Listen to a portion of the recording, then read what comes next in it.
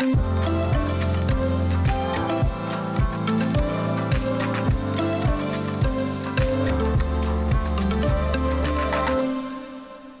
everybody.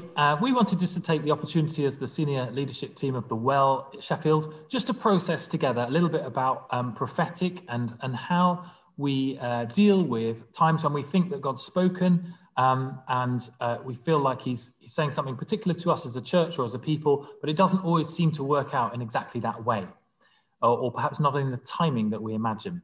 So specifically, many of you know that we've been looking and trying to buy the building next door to us until that sale didn't work out just around Christmas time, 2020.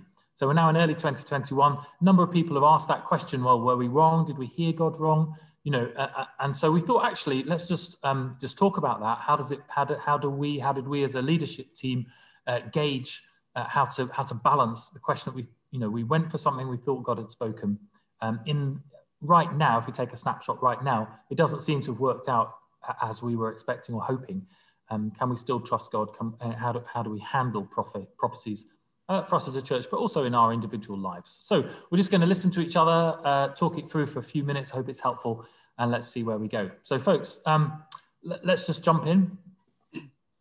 I think for me, one of the key things is, well, we are a prophetic people. I mean, this church is here because of a prophecy that came 6 years prior to us planting this church. And nearly everything we do here was prophesied. That's who we are as a people. We listen to God and we do what he says. It's our whole culture.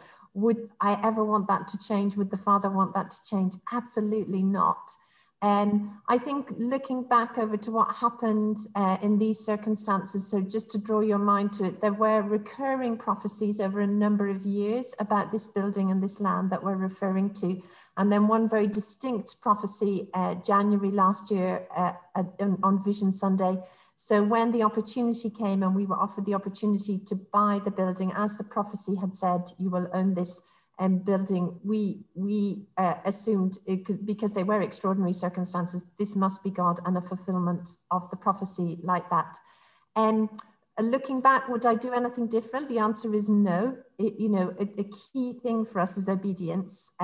Years ago, I decided in my heart and head I wanted to be someone who would take risks and step into vulnerability, because that's how you see fulfillment and the miracles, and that's how we've seen to date what we've seen. So I never want that to change. I think a really key thing for me is discernment and the body. I love being a Baptist church that we get to discern together and trusting God in that. So I guess looking back as well, it may well have been the Father that has allowed us not to see this particular deal fulfilled. It may not be the right one for us. Or the right way just at the moment. Yeah, so we do trust him in the opening and shutting of doors. That's part of the prophetic, is discernment and weighing things and doing it as a team. Some of you will probably tell the story, but I've really appreciated, it wasn't kind of Nick and Marjorie just trying to weigh this one. We did it as a team and with the trustees, and that's really healthy for a church. And I suppose another key thing for me is, and I'll let some of the others share, is just as a senior leader and being at the forefront of this one, I think it's really important that we just hold up our hands as well and say sometimes when we don't know. So we don't feel it's the end of the story, but I think that's really important to say. We don't fully know why it's happened like this or exactly what's going on.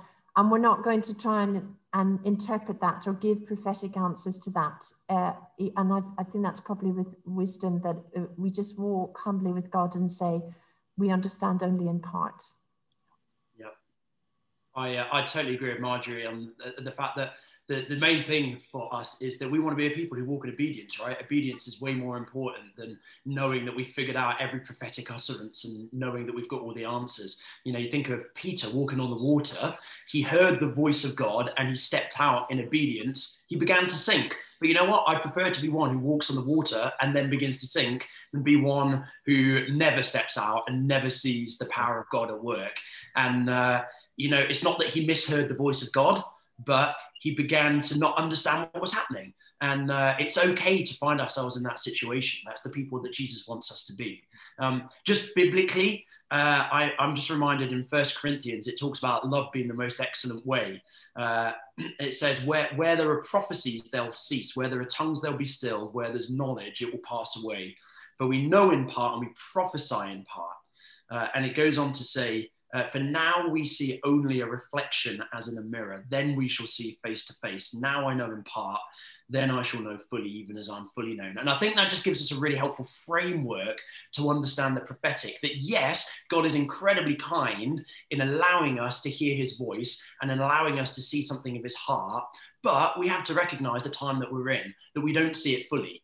And even when he does speak, we don't necessarily know that we in our minds, when we hear the voice of God, have an imagination of what that's going to look like, don't we? But actually, sometimes it's not always what God always had in mind, even though he loves the fact that we're stepping out in obedience to what we're hearing. I guess, Duncan, listening to you as well, it's the reality that it may be the Father, but there's also battle. So this is why we have to tread so carefully, don't we, guys? That, you know, this side of eternity, we don't see the full picture. There have been a number of things for me and losses along the way in that I don't actually know exactly. You're trying to discern the sovereignty of God, but also the fact there is battle, there is human choice.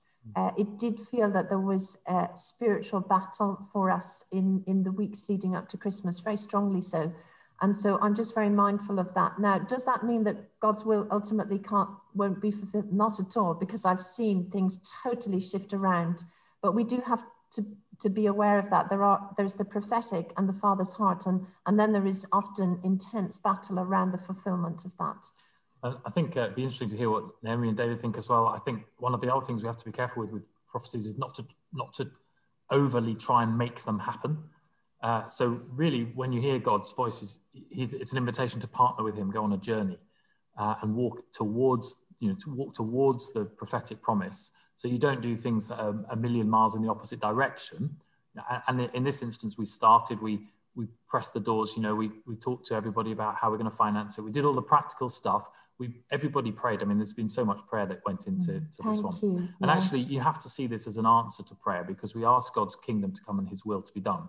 So there it may be that it's a delayed answer or something like that, but we have to trust that God is in what's happened, because that's what we are. We invited him into it.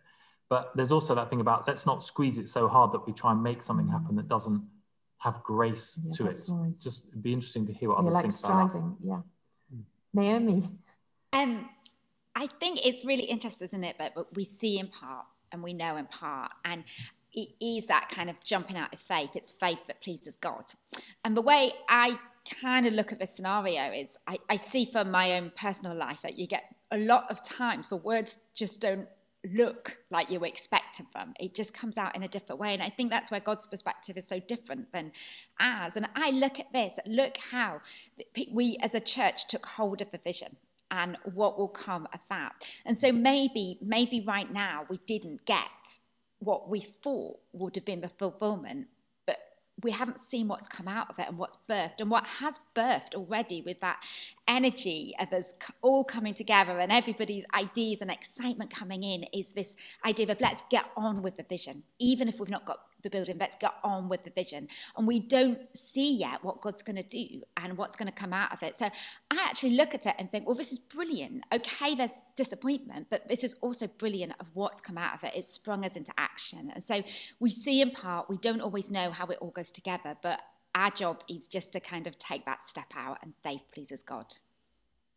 Yeah, excellent. And I think also, I mean, let's go back to the basic of the prophetic, which is, what is the prophetic? And the prophetic is discerning the rhema word of God. It's that word for the moment, isn't it? That we hear, and we all hear in different ways, and we discern that both individually, but also we submit that to community. And we weren't created to be by ourselves. We were created to be in community, and so that's what we've done. We heard a word from the Lord. We discern that the Father was speaking, and then we bring that to the wider community. And the amazing thing is, and I think this is one of the biggest challenges of Christianity is that understanding, the nature of understanding is not a prerequisite of faith. Actually, we're asked to step out in faith, whether we understand the reason for it or not. I mean, the classic example, of course, is Abraham and Isaac. Abraham has heard this word from the Lord to go out and do something really serious and really significant, and he doesn't understand why. But, we come back to this obedience piece again, which is he says, yes, Lord.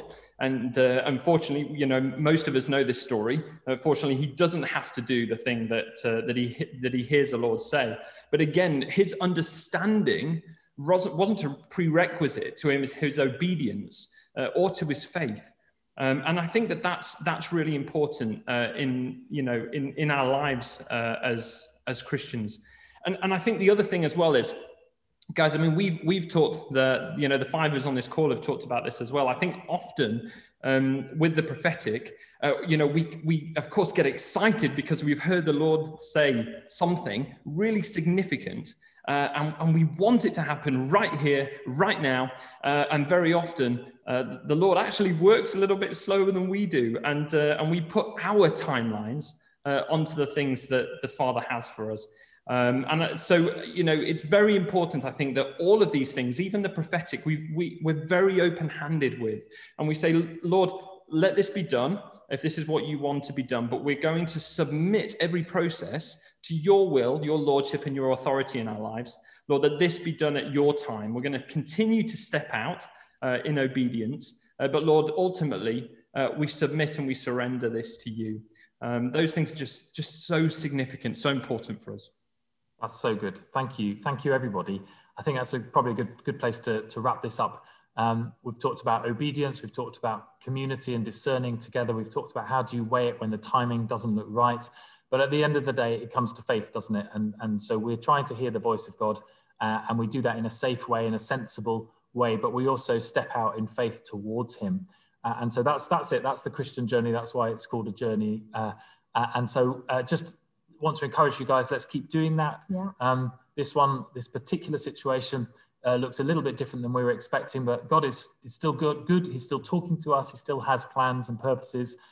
They're his plans rather than ours. And so we journey and we partner with him, don't we? So thank you, team. Thank you so much just for sharing some wisdom there.